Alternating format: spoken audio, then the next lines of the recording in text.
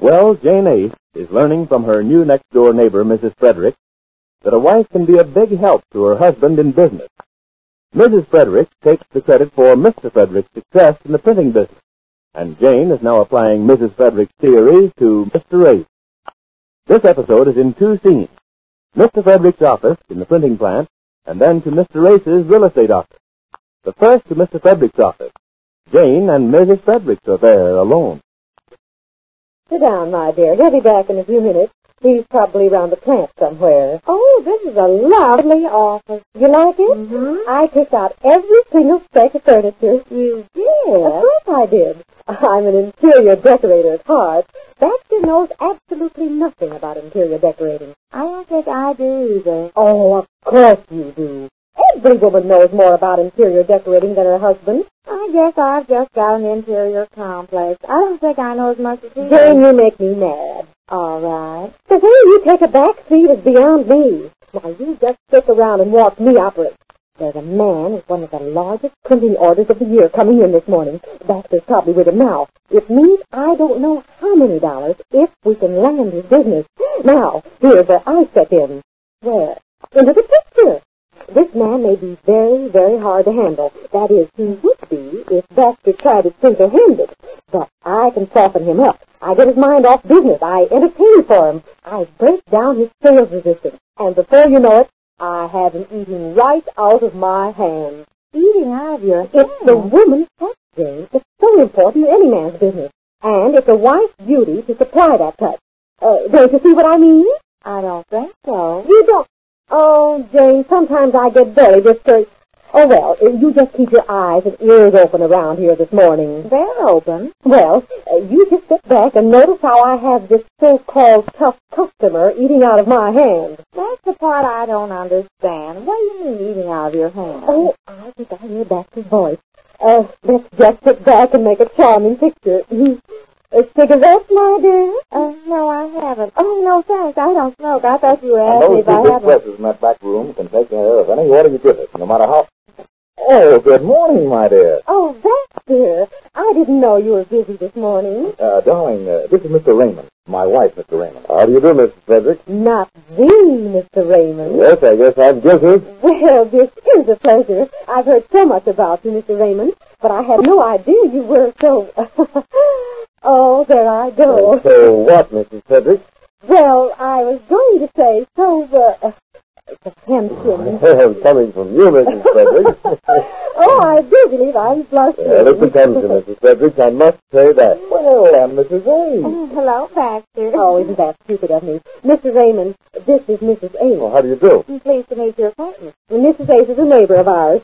We just happened to be shopping downtown this morning and thought we'd drop in and pay Baxter's surprise call. Well, it certainly is a surprise. But I had no idea you were going to be busy this morning. I wouldn't have dropped in, Baxter. But then, on the other hand, I must say I'm glad I did, Mr. Raymond. Thank you. I assure you the pleasure is mutual. Baxter has spoken of you so often. Oh, yes, indeed. Sit down, Mr. Raymond. Well, I'm afraid I haven't too much time this morning. Oh, don't run off, Mr. Raymond. I've hardly more than met you. I believe we have some mutual friends. Oh, really? Who? Well, the Marquettes, for one. Oh, yes, I see a lot of the Marquettes. Really? Well, I'm so sorry we haven't met before. So am I. Then you must know the Calhouns. Vivian and Pinky? Yes. Oh, of course. They're such fun. Yes, they certainly are. Ever play bridge with them? Loads of times. And how they carry on. Yes, totally. Oh, we must talk all this over, Mr. Raymond. I'd so love to have you to dinner some night. Well, that sounds reasonable. A great little trip, the wife. Oh, that's such nonsense.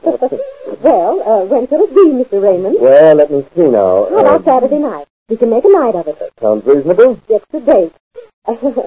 Well, I suppose you two have your filthy old business to talk over. Oh, no, not at all. Oh, I know how you businessmen are. That just leaves poor little me out of it. We'll run along. No, I insist, Mrs. Frederick, you came here to see your husband. Oh, not at all, Mr. Raymond. Of course we'll go. Nonsense. Now, you just sit right here. There's nothing for us to talk over any further. Your husband's given me his figures, and I'll have to think them over. That's your lowest price, is it, Mr. Frederick? Oh, yes, I'm afraid so. Well, it does seem a trifle high. What's the matter? Is Baxter using high-handed methods with you? I won't stand for Oh, not at all. He knows what's the best he can do. it. Well, suppose you just think it over. And having thought it over, you come and spend the evening with us on Saturday. Right. Well, good morning, ladies. Goodbye, Mr. Raymond. Oh, I'll walk you out to your car, Mr. Raymond. No problem. I'll manage. Okay. See you Saturday. 8 o'clock, Mr. Raymond. I'll be there. Now, Jane, do you see what I mean? What happened? What happened? Didn't you hear what went on here? You mean about inviting him to dinner? Of course. And out of that, you make money? Of course it makes money, plenty of it, once we get him to sign on the dotted line. Dotted line? And before I'm through with him, he will. Of course, right now he thinks Baxter's price is too high, but once we meet him socially, he's more like a friend, and we can do business with him in a friendly way. You mean you charge your friends more than you would somebody else? Charge our friends? No, of course not. But it's much more simple having to deal with a friend rather than with a stranger. And once he sits at our table, he's not a stranger anymore. That's the part the wife plays in the husband's business. That's the part you can play in your husband's business, too. I can? Of course you can. No, now, Ethel, wait a minute. Do you think you ought to tell her things like that? It seems to have done wonders for you, hasn't it? Yes, Ethel, yes. Of course it has. Well, goodbye, then. Oh, where are you running off to? Well, I'm going over to my husband's office and see what's going on. Oh, must you? Well, no, but I want to see if I can do anything. Yeah, I hope you're satisfied. That's it. Well, I'll see you all tonight, then. All right, my dear. And good luck. Thank you, Ethel. Bye-bye. Now, you take this corner here, Mr. Tumley. It's an ideal spot for a garage. You can build a place to hold as many cars as you like. No. I don't think I like that corner. But you haven't given it a thought. If you'll just... We wanted that corner opposite that department store. That's what I call an ideal location. But if you don't handle that, Mr. Race, I'll have to go somewhere else. Now, wait just a minute. I'll agree with you that that is an ideal location. On the other hand, if you'll just let me show you why this plot here is just as You don't have to show me. I know what it is. This isn't a two-story building we're thinking of putting up, Mr. Ace. This is a $250,000 proposition. I know it is, and you can't blame me for wanting to get your business.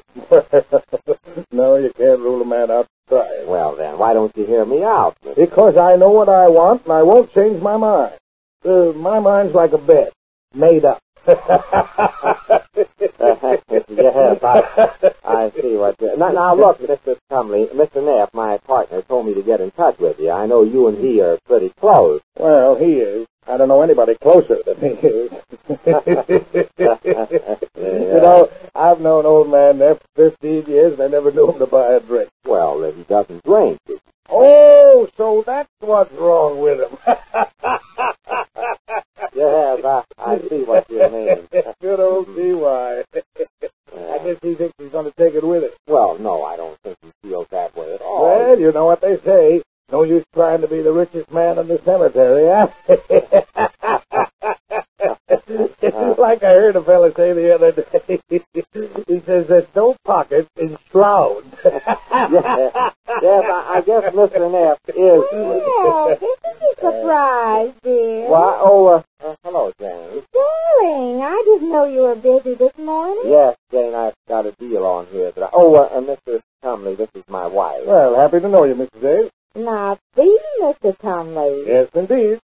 Which Mr. Tumley is that? This is Mr. R.J. Tumley, Jane. Now, we're busy. Would you mind letting us go on with our... Well, I never expected to meet such a handsome man here. I must say that. You don't mean me. Yes, I do. I've been called a lot of things in my life and never had some. Oh, well, it just goes to show. Go home.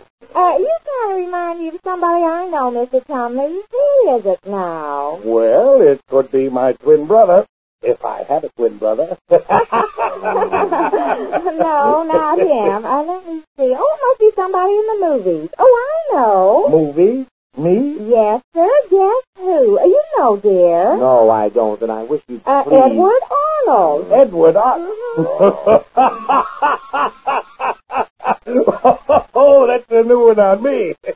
I've been called a lot of things in my life, but never a movie actor. Yes, sir, you're just like him. Oh, we must have a lot to talk over. How about dinner? How about it? Well, how about it? Well, how about it? No, I asked you how about it. Well, I'm asking you how about it.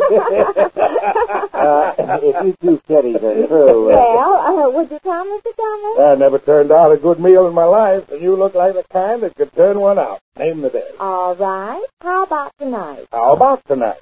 Well, how about it? Well, I'm asking you how about it. Isn't this awful? Well, all right then, Mr. Tumley. I'll expect you. Well, thank you, Mrs. Ace. You too, dear. Me too. Oh, sure. Oh, that's marvelous. You're going to invite him too, huh? Oh, yes. That's what I like, a sense of humor. You and I are going to get along great, Mrs. Ace. All right. We'll make a night of it, Mr. Tumley. You bet. Well, I guess I'll run along. That's a good guess. Oh, do you know the Marquettes, Mr. Tumley? Never heard of. Neither did I. What is this? Well, I suppose you two want to talk over business in this stuffy office, so I'll let you.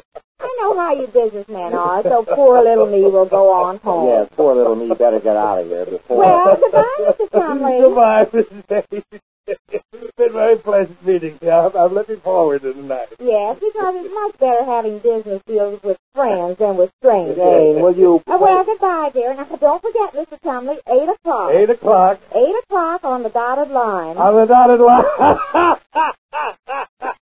Oh, she sure has a swell sense of humor.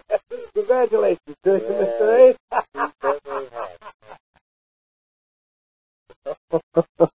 Surprises, surprises. Jane's about to make Mrs. Frederick's theory work. We hope. We learn about the dinner when next we meet the Easy Agent.